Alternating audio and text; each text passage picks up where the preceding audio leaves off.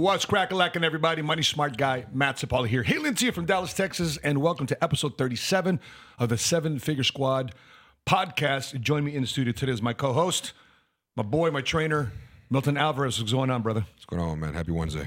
By the way, I got some interesting news here, man. I'm speaking for the very first time on a Spanish Latino platform tomorrow. Which one? Latino 1000. Okay. So they want me to do it in English, and they're going to have somebody translate me in Spanish. It's kind of interesting. So the conversation about money, inflation, and getting hit financially, it's reaching. Listen, guys, I don't care if you're black, white, brown, yellow, you name it. We got one color here, which is the lighting of the studio. Green, baby. Green. And it just seems to me the message is resonating with everybody from, no matter what socioeconomic, ethnic upbringing that you're about. I mean, entrepreneurship unites us all. We all need money. Correct.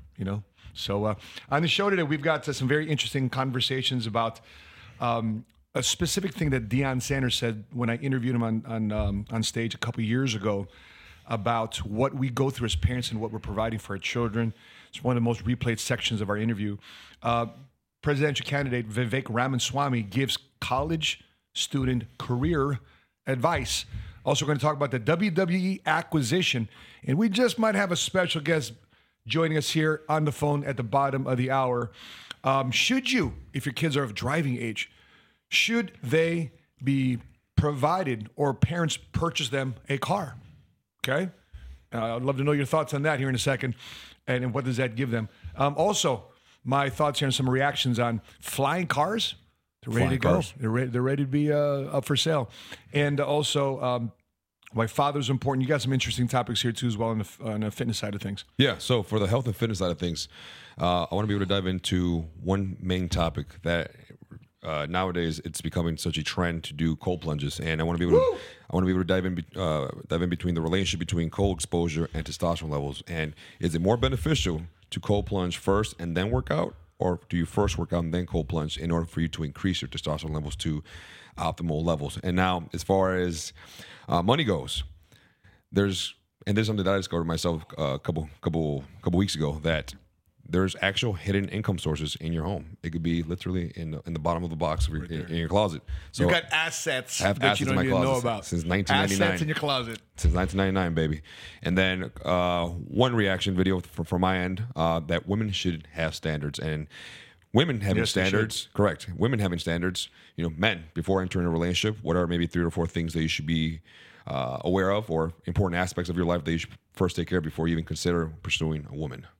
Yeah, and by the way, I've got speaking of money, a Chicago Bears. I'm not going to talk about the Chicago Bears versus Packers, but that was a scrub of a game, man. But there is a Chicago Bears player that was drafted, and these new NIL deals that college kids are now able to sign in college, and they can earn money from the name, image, and likeness. This guy apparently got hustled. So we'll unpack that, because this is going to be a very apparent thing for all the college athletes out there who are student athletes. You guys are stud athletes of your campus. You're big man bag, big girl on campus. There are some things in the NIL deals that you need to be aware of, because they're not talking to you about financial literacy in high school or in college. We don't want you getting ripped off, especially if this is probably the highest earning years of your collegiate career, your sports career. We don't want you getting hustled, so make sure you stay tuned to this case study we're going to do on Gervon Dexter. Okay, so this first thing I want to share is this reaction to this katana sword, a ninja sword. Okay, ninja sword. So you got 2 people striking a sword. You got an amateur and a pro. Okay, let's do it. And you would think that a katana sword in the hands of either an amateur or a pro potentially might have the same results. I don't know. What do you think? Let's take a look at this.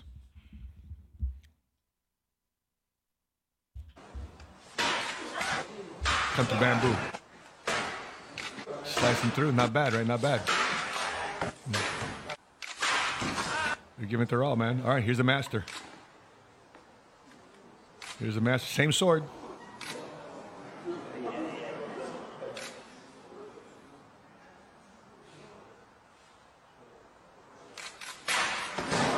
Like butter. Like butter.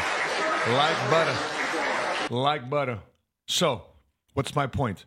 Oftentimes people think, I got a business, I got a podcast, I got a career, I got a degree, I have a certification, and I'm about to kick everybody's butt. Yeah.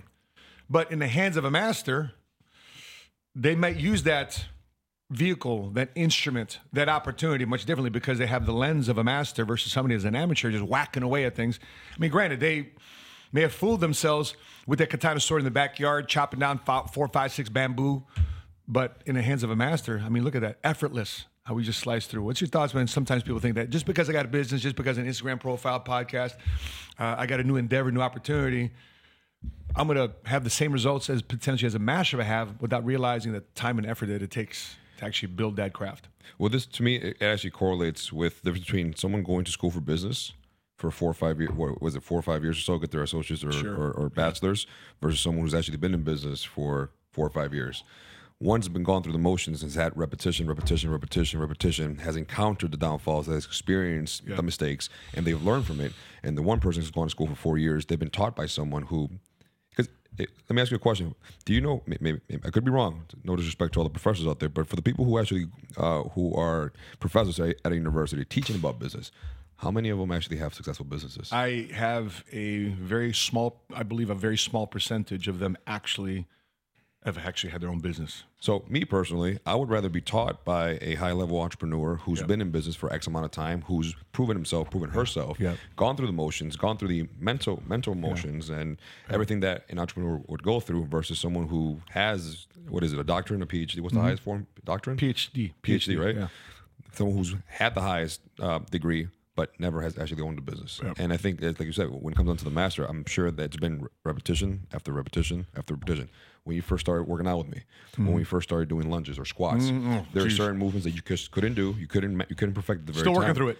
But now that you've done it, what is it now? It's been 4 years or so that you've been able to do it. 2019, right? Right. So repetition, day in, day out, week, month, year. And now you today versus you back then, it's a completely different person when it comes down to that motion.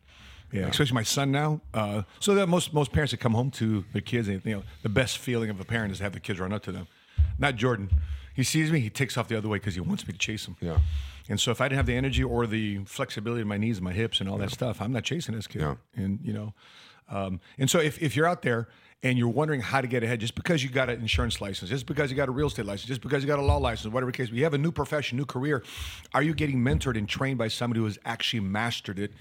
And make sure you don't follow these online gurus who sell you on things. We were just having a conversation the other day with Jeremy Mind right here in this chair, because sometimes people make more money selling courses of doing something than actually doing that of which they're selling courses to do.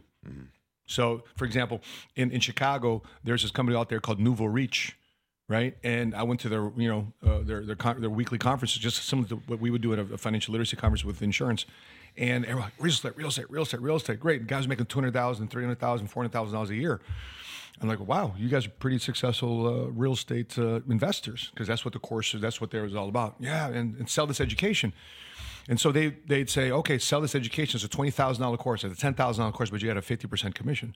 So if I sell a $10,000 course, I would make $5,000 in commission. If I sell a $20,000 course, make $10,000. $10,000 commission.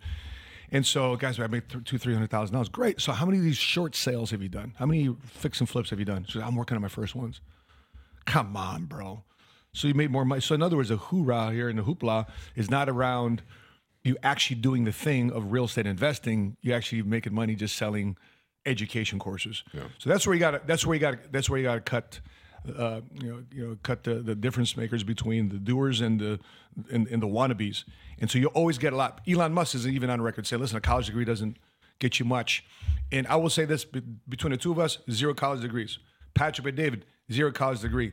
The highest income earners of our firm, PHP agency, no college degree. My wife has a college degree in finance, but she uses very little of it. When she sat down with 1 hour with one of our guys going over financial literacy and insurance planning, especially this being Life Insurance Awareness Month, this was 2012.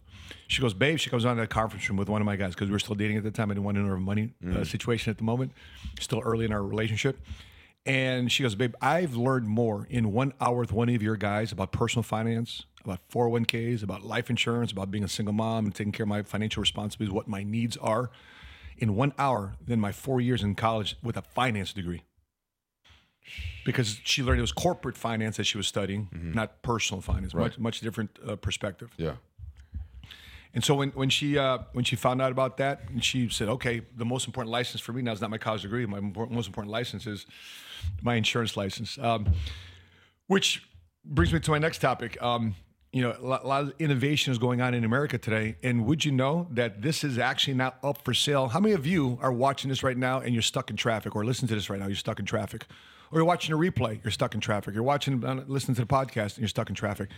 Biggest reason why I left Chicago, bro? Traffic. Is it? Traffic, because I felt it was robbing my time. But this invention, I put some time back on your side. Let's take a look at this video here about new flying cars. They're taking deposits now because they're about to sell them. Let's take a look.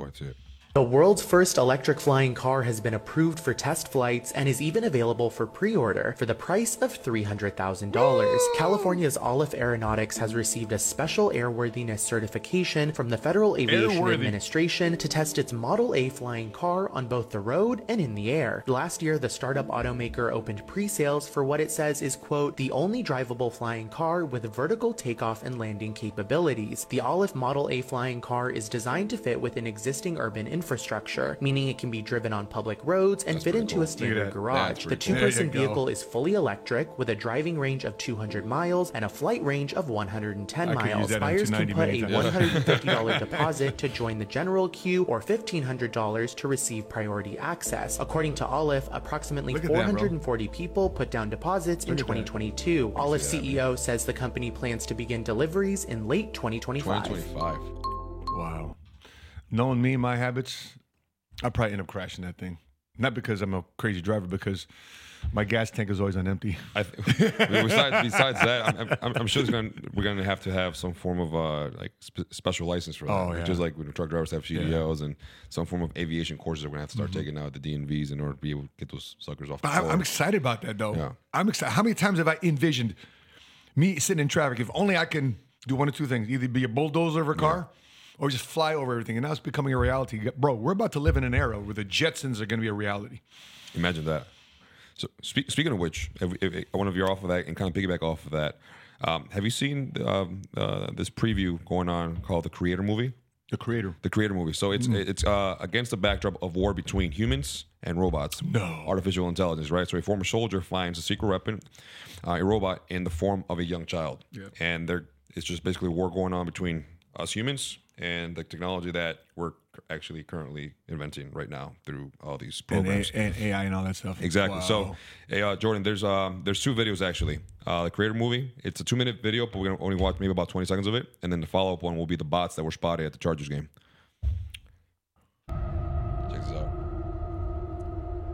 What's heaven? It's a peaceful place in the sky. Are you going to heaven? Soundtrack. No. Dream on, baby. I love this song. Why not? How many times you played this at the gym? You gotta be a good person to go to heaven.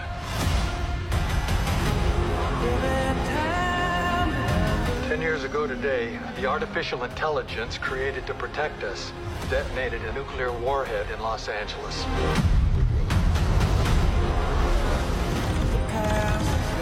For as long as AI is a threat, we will never stop hunting them. This is a fight for our very existence. All right. It's modern day Terminator, bro. Correct. Now, check out what actually showed up this past weekend at the Chargers game to promote the movie.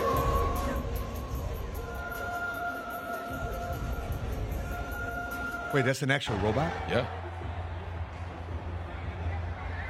No. Those are actual robots. No. No. No. Bro, they look real. Are those... They look like... Exactly. And that's all just to promote the movie. What a time to be alive. Were those real people or are those robots? Robots. What a time to be alive, Matt. What a time to invest into AI. So flying cars and AI. The next 20 years of our lives are going to be extremely interesting. Holy moly. Very scary, but extremely interesting. It might be time to start looking into AI. Maybe some investments here. So this year we're introducing flying cars, AI, and men can get pregnant. Did you hear about the womb? What do you call that? When you have an organ to somebody else's body, womb transplant? No way. Oh, they're doing womb transplants. So for those of you excited about 2023, we're going to be looking at 2033, and like our lives started to change in 2023. 23. By the way, I hope that's what you say about your personal finances. I hope that whatever situation that you're in, good, bad, indifferent, you're excited about what you're making, you're not excited about what you're making. I hope that you can look back in 10 years and say, you know what, I made progress, listen to the right conversations, listen to the right podcasts, listen to the right mentors and coaches, and you got yourself financially ahead. Which brings me to my next topic here. Let's talk about Gervon Dexter, who's living a dream.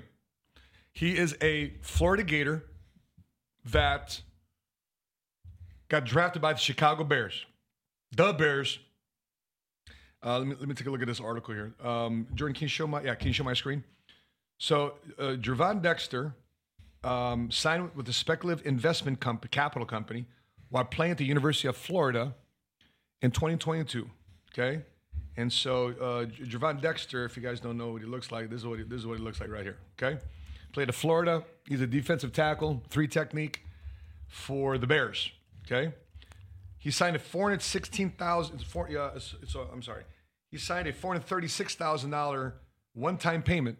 Okay, right here, to play college football and earn money from his name, image, and likeness, which is what a lot of college players can do today. Whether you're gymnastics, baseball, golf, football, basketball, if you've got a name, you've got an image and likeness that's well marketed in your local area, there's entrepreneurs out there and businesses and brands out there that want to partner together with you to make money off your name, image, and likeness. In this case, this Big League Advance Fund, heads up guys, Big League Advance Fund, it's a name to keep notice to, but they paid him $436,000. In exchange, they want 15% of his pre-tax NFL earnings for the next 25 years. Basically, what athlete has ever played 25 years in NFL? None. No. Not even Tom Brady. No. So what they're basically saying is for the rest of your NFL career, most careers ending in 3-4 years in the NFL, we want basically 15% if we give you this check of $436,000. Okay? Now, he signed a $6 million contract with the Bears on June 16, meaning he would owe BLA, Big League Advance Fund, about $1 million over the lifetime of that deal. If he signs a second contract, he still has to pay them 15%, and that's when you make your money. Yeah. If you sign a third contract, that's when you make your money, right? And so these deals are supposed to be an athlete could participate in the free market, and when they graduate, whether they go on and play professional or not, any future contract are null and void. In other words, we don't want someone having access to somebody's future without them having proper guidance and proper representation, because his lawyers now are suing this company that this was a predatory loan. Okay, and is violating legislation. In 2020, they allowed college athletes to profit off their name. So according to the Senate Bill 646, the duration of contract for representation of an intercollegiate athlete or compensation for use of an intercollegiate athlete's name, image, or likeness may not extend beyond her or his participation in the athletic program at a post-secondary educational institution. Because here's the thing, if he doesn't pay these guys, Big League Advance Fund, 15% of his NFL contract, what they can do is try to say, hey, man, we're going to sue you now in court because you owe us money from your... And they'll be taking more money from him. That's right. Than what they're asking for. So, Dexter's attorneys declined comment, obviously because they're in the middle of a lawsuit. So didn't reply right away. Dexter's attorneys are asking a federal judge to void his agreement with BLA because it does not conform with Florida's NIL law and the state's athlete agent statute. What's your thoughts on this? I was actually going to ask you, from you being around the people that you're around with these athletes that you're consistently speaking to, what could be a takeaway for just a regular Joe Schmo like us, like me? If you're about to sign a contract that obligates you to pay somebody back, if you receive money, somebody's willing to give you money, also have discernment. Like, well, bro, what's up with the cash? Yeah. And then if you're signing something in exchange for, if you take this check in exchange for something else, you have to find out what that something else is. Because now your name is on the line because you signed it. So, and people are saying, by the way, there's a lot of comments on social media, say, oh my gosh, well, he was a teenager, he was a kid, didn't know what he was doing, he was taking advantage of a young impressionable kid. Well, guess what? Get in line then in front of every military base out there for every 18, 19, 20-year-old E1, E2, E3 private to lance corporal or any non-commissioned officer out there who's signing a 25%, 30% car loan when they get back from a deployment. How come we don't say anything about that? How come people say things about only a professional athlete? There's tons of service members out there, they get predatory lended. But here's the thing too as well. If, let's say, the judge throw this out and, the lawsuit doesn't go through and he's stuck, well, the thing too as well, hey, bro, you signed a contract. Yeah. If you're signing a check to receive $436,000, which is not a small amount of money. Yeah. If you sign it for $1,000, $5,000, $10,000, PPP loan. Yeah. Right? If you take any money from the Small Business Administration, even a credit card advance, because they can send you these checks in the mail instead of you charging, right? They send you a check you deposit in your bank account. The moment you receive money from somebody else that's not yours, you have to ask yourself, what do you want in exchange? What are the strings? Because once you sign a contract, my friend, you're not on the hook. And I've signed many contracts where I didn't sign, and I ended up paying for it. Time, a lot of anxiety, but you're responsible. The moment you say, I'll receive this money, student loan, and I'll pay it back after graduation, 6 months after graduation, you're on the hook. Don't wait for the government to pay it off, because life has a funny way of teaching you tough financial lessons. Now, one or two ways to learn about money: good decisions, learning and seeking wisdom, or you're reactive to it, learning from your mistakes, right? One's the smart way, one's the dumb way. I learned a lot from the dumb way because I made my own personal mistakes as I was haphazard and making these financial decisions, but we learned the hard way. So that's what I would say to that. Yeah, same. Read the contracts, read between the lines, and if you don't understand what you're reading, find someone who does, someone who's already been in your shoes, or someone who knows about those legalities. Because same way as Matt said, I personally have learned from the dumb way, and potentially I'm still actually learning from the dumb way in many areas of my life, that I'm paying back for my early 20s that I wasn't very wise with my money and my spending, and with a lot of things that I did with my personal finance when it comes down to contracts and things of that nature. So for any young guy out there watching this, or watching this now live, or going to watch this in the future, read between the lines, read it thoroughly. Don't skip over it just because it's quick, easy money. Someone's decided to say, hey, here's $500,000, Milton. Milton, 19, 20 years old. Sure, where do I sign? Automatically. We see a lot of money, especially if you come from a background of people not really having that kind of money. You're going to sign automatically. Yep. Milton nowadays, asking a lot of questions. So definitely ask a lot of questions, figure out why it's happening, and bring counsel. Boom, exactly. Don't have a lawyer to sue. Have a lawyer to review. Yep. I mean, there's been many lawyers that I've paid $250. Let's say Javon Dexter paid him $500 for an hour to review this contract, and a lawyer gives him, here's my counsel. Mm-hmm. Here's what you're responsible for. Let me put you into layman's terms.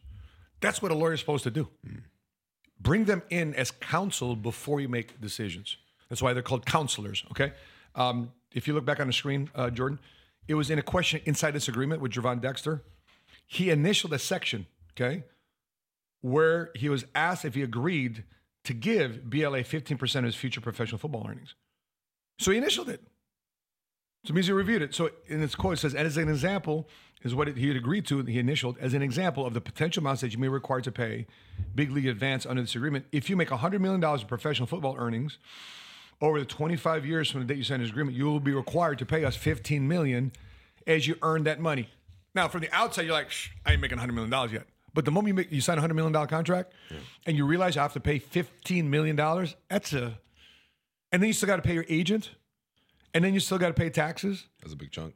And especially if you have no financial literacy, you just start spending money on random things. And this is pre-tax earnings. Yeah. So these guys are smart. This BLA, Big League Advance, they're smart. They're not saying after tax, they're saying pre-tax.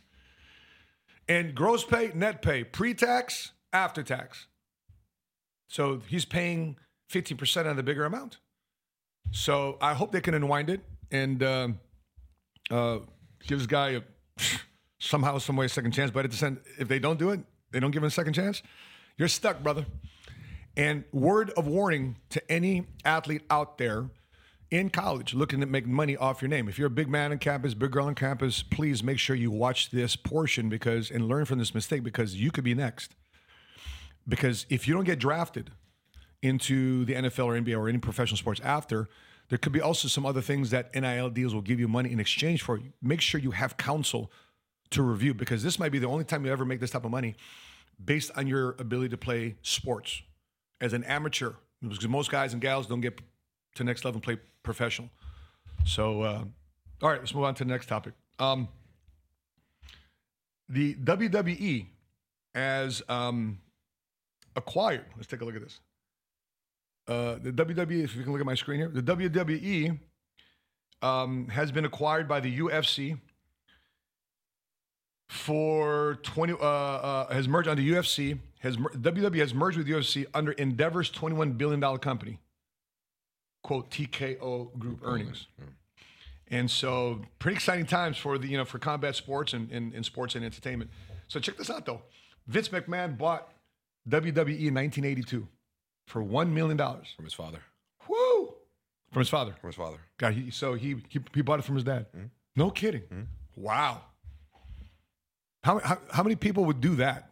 How many people would say, that's my dad. He should just give it to me. But good for him to say, I bought it from my dad for $1 million. And he built it since 1982, 40-some years now, to $9.3 billion. What a way to flip it and put 40 years of your life into something. And so we're gonna call up a friend of ours. Let's do it. I'm gonna call up a friend of ours. In the meantime, what's your 2 cents on this acquisition from Endeavor? I think it's good for the fans. It potentially could go bad for some of the athletes. Some of them might start getting underpaid now.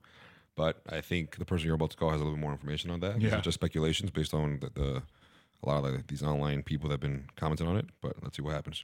Let's see if we can get. Let's see if we can get our good friend Bobby Lashley on the phone here. See if he picks up.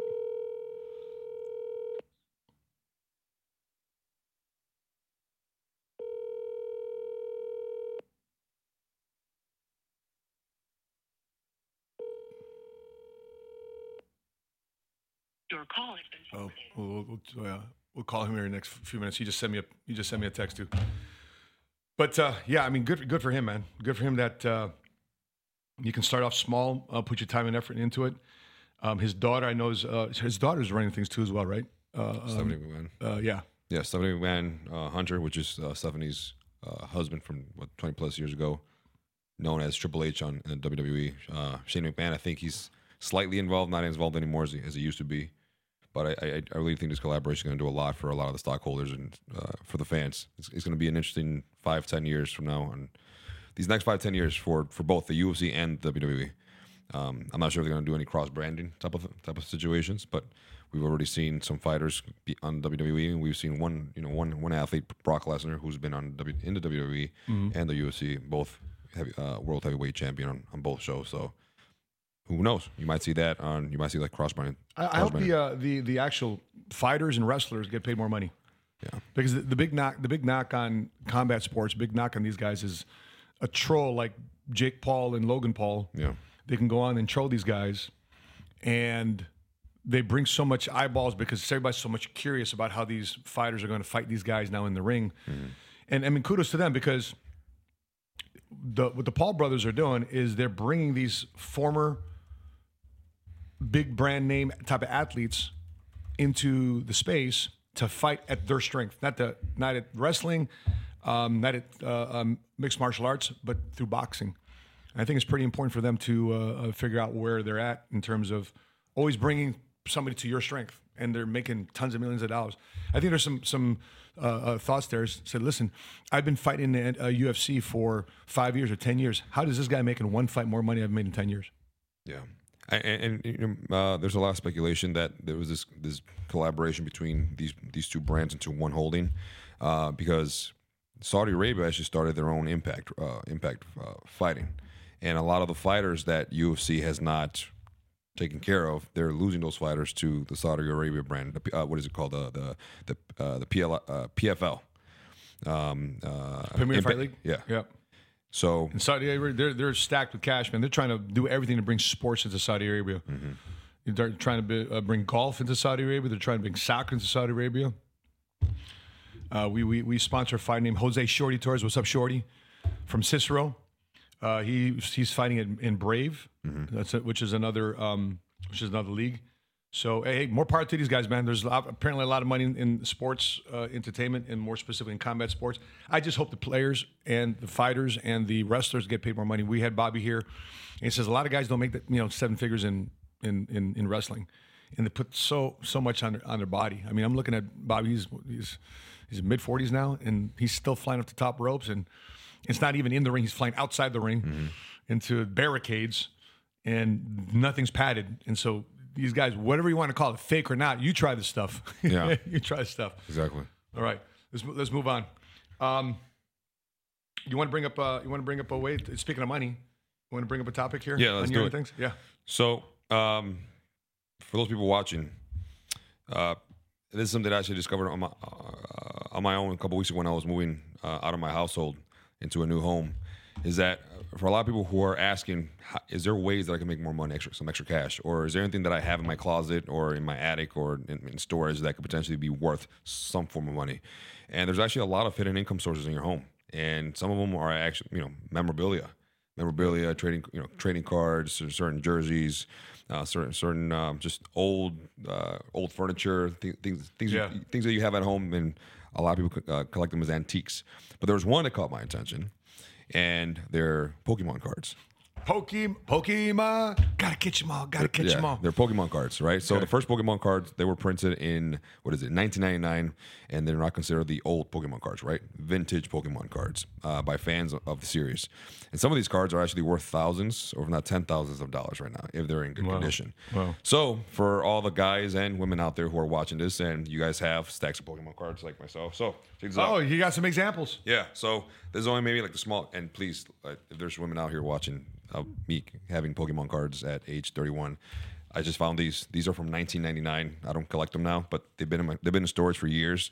And Matt, just in this little what is it, like 5-6 page thing? There's $20,000 worth of Pokemon cards in here, if I do it the correct way. Okay, hold on. I got. If I do it the correct way, check this out. Gotcha. Okay. So how old are these?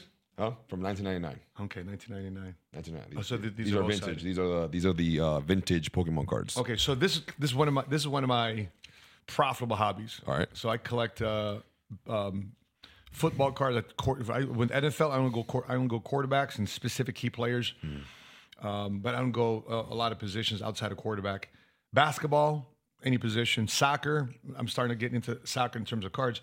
But what thing you have to do is once you get these cards, if you get these cards, you'll see a lot of guys break the packs and they're wearing gloves. Yeah. Because you don't want to get oil of your hands onto the cards because that might hurt the quality of the card.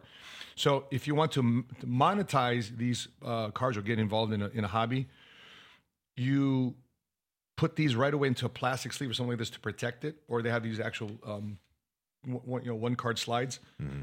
So it's protective plastic. Yeah. Because now you want to get graded. Yeah.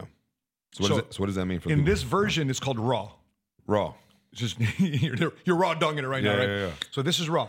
So you want to send it to one of two major grading associations, which is called PSA and Beckett. So PSA is in LA. Beckett's actually right down the street here in Farmers Branch. Oh, wow. Yeah. So what they'll do is they'll grade it. They'll grade on 4 different areas of criteria. Number 1, the surface. Okay. Is it smudged? Is there print marks? Is it, they're looking at the quality of the card. So they're going to look at the surface, see if there's any smudges, any scratches. That's number 1. Second one is a centering of the card. They want to make sure it's perfectly in the center. There's small deviation to be because you want this to be a pristine type of card to be at the highest value. So first one's surface. Second is centering.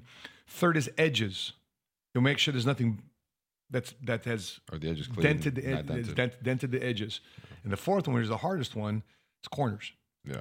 So sometimes we mishandle these cards. Without us even knowing it, it dents the card. So, and they'll rate it. So from PSA 1 to 10, 10 being the greatest, right? Beckett's 10, and then there's black 10, and then there's pristine 10. Yeah. So that's Beckett. PSA, a lot of the market goes to PSA. But to get these graded, it takes a minute because they're so backlogged. What COVID did, everybody went back to their cards and they shoved everything into the grading companies, and they were backlogged for like 6 months to a year. Jesus. Okay. So people are like, wait, I need to trade these cards, and my card's on a shelf somewhere and waiting to get graded, and I'm going to a trading show. Yeah. And so if you want to monetize these, one or two ways to sell it. Either A, this is raw, and it's got to be clean though, right? The beauty in the whole beauty is in the eye of the beholder at that time.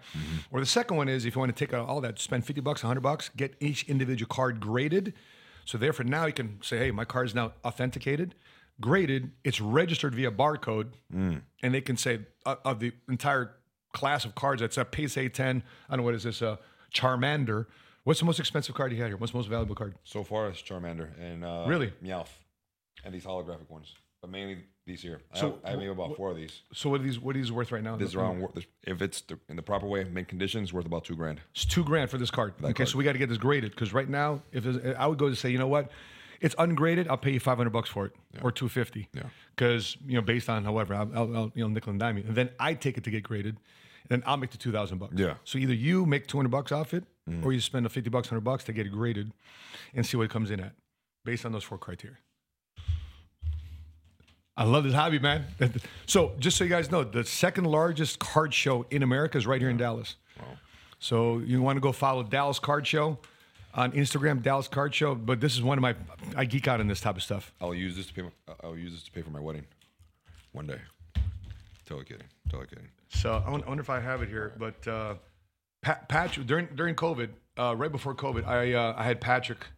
I was doing business plan with Patrick in the office, and he showed me some cards. They came in and said, PBD, what's this? I wonder if I have a card here. But he bought 2 Wayne Gretzky rookie cards. One was Fleer, one was OPG. Okay, where's I'm not sure if I have it here. Anyway, make a long story short, I saw Patrick buy it for $450,000. How much? $450,000. Okay. So I'm looking at these cards like, PBD, what are you doing? He bought this card. I'm trying to find this picture here, my favorites. But sure enough, he bought the cards, and I was actually holding it with black gloves. The CEO of Beckett came by, personally delivered it, because they're right here in Farmers Branch. Tigran is part of this conversation. And anyway, make a long story short, through the pandemic, massive amount of cash was flooded the marketplace. And guess what Patrick did? So I'll see if I can find the article here. So Gretzky rookie card. Oh, here it is. So if you can show my screen. So Patrick buys it for $400,000. He flips it during pandemic for 1.29. 1.29. And so Patrick's card, his sale made the LA Times. Wow. This is exactly the card I was holding. He sold it through right here. See, Dallas-based Heritage Auctions are right here. Mm-hmm. And it was crazy. I remember Patrick bought it and he sold it, and whoop, there it is. What a great hobby. Yeah. So if you guys are collecting cards, I got JoJo into collecting cards. What would you say is the card that you own right now that's the most valuable, or will one? Michael Jordan rookie. What was the value when you got it, and what do you think the value will be in the next couple years? I got it for is a PSA 8. It's a PSA 8 baseball. I'm taking you guys through my little hobby here, baseball or sports cards. So I'm taking through my little folder here. So if you look at my screen, this is my little hobby, man. Getting these cards. I'm about to get these cards graded. So I got another one. I got a LeBron rookie. Nice. Right. So I got a LeBron rookie card here. And that's gonna be some money. The top score is 10. Mm-hmm. So that's a 9.5. So you got to get these cards graded. Oh, here it is. Here's the picture of me holding those. Wow. Wayne Gretzky record. $500,000 as I'm holding right there. Patrick sells them both for over $2 million bucks during pandemic. So to your point, you're right. It is a profitable hobby. Yeah. It's some form of alternative investment. You gotta know how to do it right. Yeah, you gotta know how to do it right. That's right. I'm glad you brought that up, man. You got me all geeked out about this stuff. Yeah, I know you're smiling. He doesn't smile much, guys. All right. Speaking of that, speaking of things you do as a kid, let's take a look at this video here. Let me ask you this question. Did you grow up with a car? No. Taking a bus and a train everywhere, bike? Did I grow up with a car? Going to school? For you. What age? High school. When you got to driving age. Yeah. Did you acquire a car, or are you still taking a bus? I walked. Friend drove me. Parents drove me, and then by my senior year, I was working enough where I can get my own. So you got your own car. Yeah. For those of you watching this live, or for those of you watching the replay, did your parents buy you a car when you were 16? Did you want your parents to buy you a car when you were 16? Were you fortunate enough? I remember these kids, man. Back then, it was like a Mustang 5.0 or IROC Z.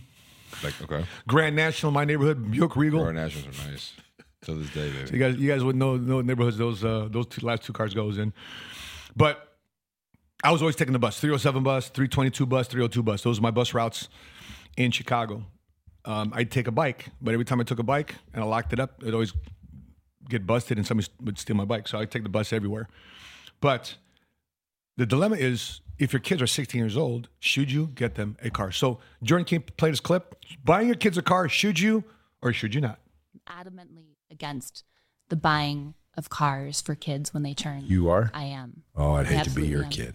Would you? Yes. Do you have kids? I do. And they're not driving age yet? They're not. They're 11 and 9. And when they're old enough to have a car, you're not going to help them. There will be a vehicle How or judgmental vehicles that our Bradley family owns, and they can ask for permission to use the family vehicle. And if no one else is using it that evening and they've done their chores and gotten good grades and spoken respectfully, then they can have access to the car, but it's not theirs. You're not going to buy them a car. Nope. I bought all my children so far that are driving ages cars. They're just fine. I just helped them rather than made them jump through a bunch of hoops to get one on their own, because I had to get one on my own and I didn't like it.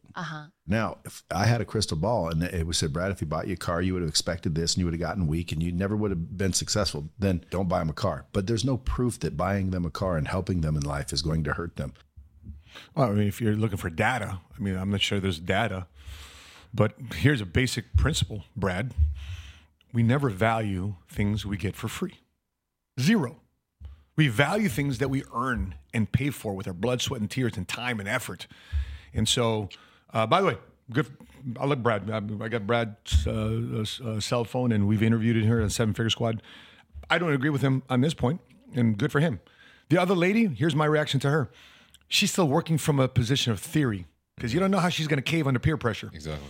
You know, you don't know how she's going to cave under, Mommy, you know, my best friend just got a car, and how come you don't get me a car? She doesn't know that yet. She doesn't know what type of peer pressure you're going to get from her children, parental pressure from that peer group. But before I go into some of my thoughts, what's your initial thoughts when you saw this? Buy him a car or not buy him a car, assuming you had kids? Well, I started working when I was 14 years old. Legally, the working age is 16 years old, 15 if you have a worker's permit, but I started doing side jobs at 14. So I was able to make my own money to get my own vehicle. But what my dad did help me with was his credit. He signed for it, but I'm the one making the payments for it. Got it. I will sign for you, but you make your payments, you pump the gas, you change the oil, and you do the insurance. If you can't do that on your own, I won't buy you. I won't help with the signature. So I'm more of a gray area, you know. If you're able to help your kid with a small portion of something, maybe not money, but just a signature, because at 16 years old, who really does have good credit or any credit at that. Yep. So that's one route that I would take. But I do see the benefit of teaching your kids on how to earn things on their own. But at the same time, I also see from the other end of helping your kids get through life a little bit easier, but then teaching them the value, you know, the principle behind it, and helping them understand like why you're doing it, and also teaching them, you know, the sacrifice they also need to make. Building them with some form of responsibility. But again, I'm just speaking based off of what I've learned, what I've read, what I've seen amongst parents. I don't have kids, so I wouldn't know yet. Maybe, as you're right. I'm speaking out of theory. So once I get to that point, who knows how I'm going to react? Absolutely no idea. Yeah. So my 3 older kids, they went to Hinsdale High School. You know, well-to-do high school, right? Remember, if you were playing against Hinsdale Central, excuse me, that's the rich burbs, right? Yeah. Across the tracks. None of my 3 kids did I ever buy a car for them. Because I told them one thing. I said, your grades are your currency. You get good grades, you apply yourself in school, you're doing it, I can help you with a car. If you don't, then if you're not doing my part, Daddy can't do his part. And guess what? All 3 kids, they don't want to apply themselves. Yeah. So they dealt with the consequences, and they know that. But now as adult kids, guess what they figured out though? Man, my daughter wanted to start her med spa or esthetician business. Papi, can you help me out with product? Did you complete your certification? Yes, I got you. What do you need? Charge it. Get your product. Stock your shelves. I need this equipment. I got you. You did your part. I do my part. My son, you take care of your responsibility. You don't bitch. You don't complain. You have a job. You're honest. You can come to me with cash. When they're young, however, I believe that things start way before the car, though. Financial management, getting things that you want in life has to start way beyond teenage years. So if you want to train your kids how to have the conversation at 16, 17 years old, You got to show them everything you get in life has to be earned. I don't believe in allowances. Why don't I believe in allowances? Because you're teaching your kids that just by hanging around, having your last name, living in your house, being a bum, playing video games, I get something for nothing. I get an allowance. You're teaching your kids how to be entitled. So if you do your chores, no allowance. But if you go above and beyond, and here's our criteria to go above and beyond. Are you looking out for your brother and sister? Can I depend on you to babysit when I need to leave the house? Can I depend on you to go above and beyond just reading one book, read 2 books, read 3 books, read 4 books? Can I depend on you to get good grades, apply yourself, to be a good citizen at school, to be a problem solver versus being a problem maker? If you have these criteria, check. You get anything you want. Ask. And so I don't want to be the dad that says no. I want to be that says yes, but yes, you can get this, but you have to do this. And so when we earn things, we value things. We reach up things. Why? Because we got to prepare your kids for the rest of the world. The rest of the world is tough. The rest of the world is going to beat your kids up. The rest of the world outside of your covering, they're going to have to deal with life. And I was doing a deep dive into the Rockefellers in the writing of my book, Gotcha. You know, 4 generations down, 5 generations down, even the Rockefeller descendants, they didn't know they were rich. They went to average schools. Some went to public, some went to private. Over 250 Rockefellers are dependent upon John D. Rockefeller's family trust, using life insurance policy to fund the trust throughout these multiple generations. Even the Rockefeller kids didn't know they were rich. You know what's telling them they were rich? Their friends. My mom and dad says your family's rich. I didn't know that. Everybody else got, why? Because everything was earned. And so if you want your wealth to last, if there's an inheritance you want to leave your children outside of just money and things and homes and things of status, give them the way you think, that everything is earned. And by the way, it's an annoying thing to have that type of perspective. You know why? Because it forces you to get better. It forces you to raise your standard. It forces you want to evolve and grow. And what's the opposite? Don't do anything. Don't be disciplined. Yeah, I want freedom. I'm going to do me. Right, do you. But it's doing you being disciplined. It's doing you, getting you what you want. If not, then you got to step up. And that part of capitalism, that part of entrepreneurship about improving and raising your standards, it's not a fun conversation to have. But if you really want to have something of value to bring to this world and earn things, here's the thing too as well. How many times, Milton, have you rented a car? You rented a car, right? Yes. A couple times, 3 times? How many times would you say in your entire life so far have you rented a car? Recently, in the last 3 years, a handful of times, maybe about 5-6 times. Okay. Because of travel. Sure. Before you checked it back in, did you get the oil changed? No. Did you get the brakes checked? Absolutely not. Did you vacuum it and wash it? Absolutely not, no. Did you reluctantly fill up the tank back to where it needed to be? Yeah. Did you? No. Come on, Milton, tell us the truth. Did you dog the car? Did you hit the gas? Taking the corners more so than you would your own car? Of course. How come? Because I don't value it as much. It's not mine. It's not yours. That's mine. exactly my point. Point. Yeah. We don't when you're renting an apartment versus it being your condo. Were you taking care of your apartment, or you've taken care of your condo? Taking care of my condo a little bit more. Because why? Because it's mine. Because it's yours. Yeah, it's mine. So, by the way, here's another move. Some of you guys are saying, "Oh my gosh, these interest rates are so high." Why don't you approach a homeowner or approach somebody that has a listing on an MLS? Say, "Listen, I'd love to buy your house. However, I can rent it for this. Are you willing to take my down payment, which is a potential exercise of option to buy? Let me give it above an average than the normal security deposit. Rent it to me for this. A portion of that is going to be a percentage to pay for a future down payment down the road. So therefore, in 12 months, 24 months, 36 months, I agree to a price that we do in 2023. So therefore, I can buy it from you 1 year, 2 years, or 3 years from now. That's called a lease purchase option to buy. I bought my first 2 homes that way. And guess what I did with the property when I leased it from them, rented it from them? I took care of it. And guess what that owner did too as well with me? This guy's going to take care of my property because he's wanting to buy it. I'm a much different renter. That might be a play for some of you that either don't have the cash, the credit, or the willingness to pay for a higher payment because of the rising interest rate. Give that a shot. Put 4, 5, 10 offers out there and see what bites in the neighborhood that you want to live in. All right, let's go to the next topic. All right, so Jordan, can we pull up that TikTok that's in the health and fitness department when it comes down to Joe Rogan speaking about cold plunging? Ooh, cold plunging. Yes, sir. Oh, it's the top. And along the way, a funny thing happened to his testosterone. It went through the roof to 1140, which is crazy high. He said my urologist didn't believe me. He thought I must be juicing.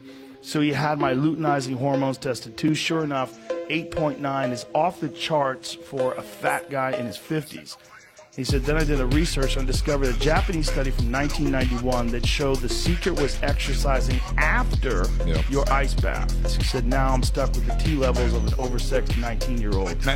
I'm not complaining. After, not before. So extreme benefit to heavy-duty cold exposure. Right. And then you force your body to heat up, and then you work out.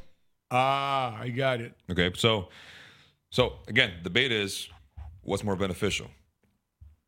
The debate is what's more beneficial: cold plunging first, or working out after, or working out first and cold plunging afterwards.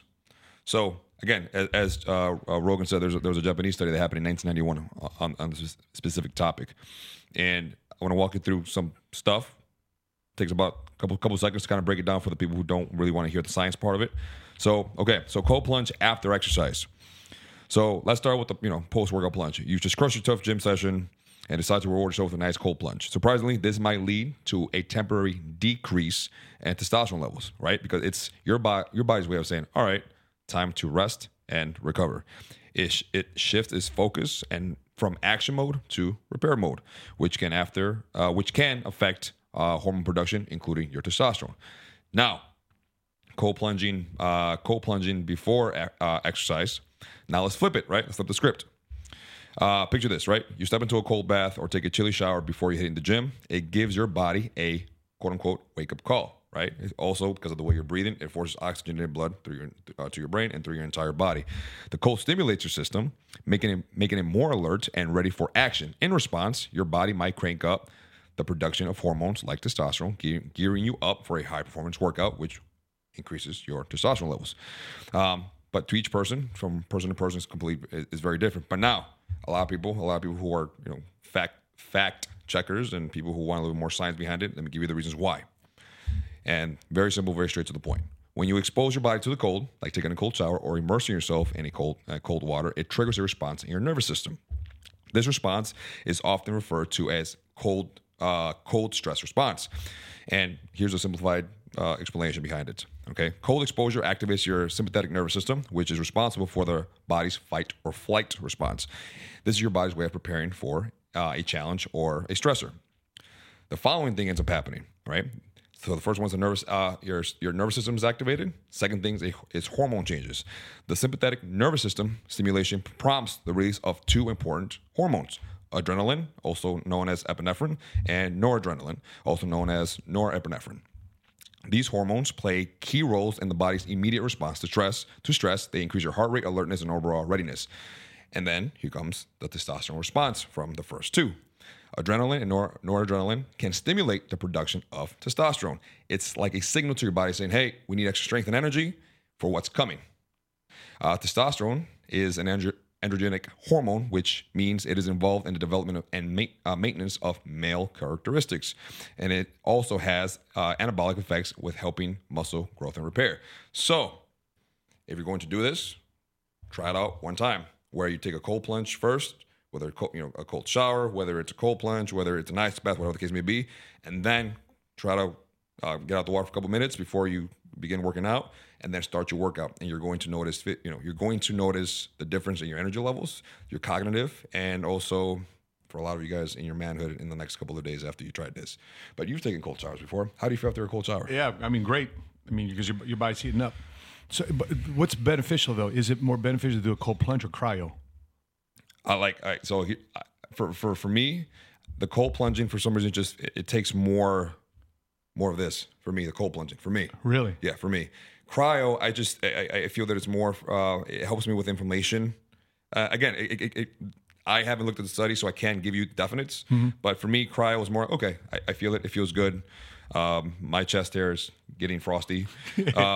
But when it comes down to the cold plunge, I feel it's more of a mental thing. It's more of a mental thing, and it's the fact that you're submerged underneath this cold. Everything's going. Your system's going to fight or flight. So you have to be able to control this. How long under a cold plunge? 2-3 minutes. Same thing with cryo. 2-3 minutes. 2-3 minutes with cryo. Yeah. I like cryo because at least I don't have to towel off and correct. Cryo can just warm up. So, but for those of you who do try it, for those of you who end up trying it, maybe about a week after of trying it, of first doing the cold plunge or cold shower, if you don't have access to that, and then working out, shoot me a message, shoot me a DM. I think it's more easier to access cold plunge and cold showers than it would be a cryo, because you got to go to a cryo chamber. Correct. I'm curious to hear about the results, how you wake up in the mornings and how you and your partner are exploring adult activities in the bedroom. So before I work out tonight at 6 o'clock, I should go cold plunge or go cryo. Try it. And then come work out. See how you feel. Come work out. Yeah. Okay. I'll definitely do that. Cool. Well, guys, listen. I want you guys to know we're excited because we just booked. We booked a new speaker for our San Antonio event in January 3rd, 1st to February 2nd. Jeremy Lee Minor, sales trainer extraordinaire, will be our next guest speaker at our event here called Escape the Matrix. Very excited about that. We're hosting a private event for our guys that are with us in the PHP agency side of things. Very excited about him teaching our guys professional sales training. And by the way, being a professional sales trainer doesn't mean you're just learning how to do it in business. Being good at sales means you know how to debate good points. It allows you to argue or have conversations with your spouse, debate certain points with your children, and to ask them to do things. If you know how to sell things. I always tell my kids, if there's one skill that I want you to learn instead of getting a college degree, master sales, because you'll always find yourself a job. So that being said, guys, every Wednesday here, 12 o'clock on the 7 Fear Squad YouTube channel, we're broadcasting the 7 Fear Squad podcast. Let me know what you guys are thinking. Your feedback to us, agree with us, you don't agree with us, please put in the comment section below. So that being said, Milton, appreciate you here on the podcast, and stay posted for new interviews we got coming out too as well from the 7 Fear Squad YouTube channel. So being said, if you haven't done so already, please subscribe, hit like, and drop your comments below. You agree with us? You don't agree with us? Please, we want to know. That being said, by having Milton Alvarez from Dallas, Texas, I'm your money smart guy. And until we meet again, continue to live smart, continue to love smart, and be money smart today.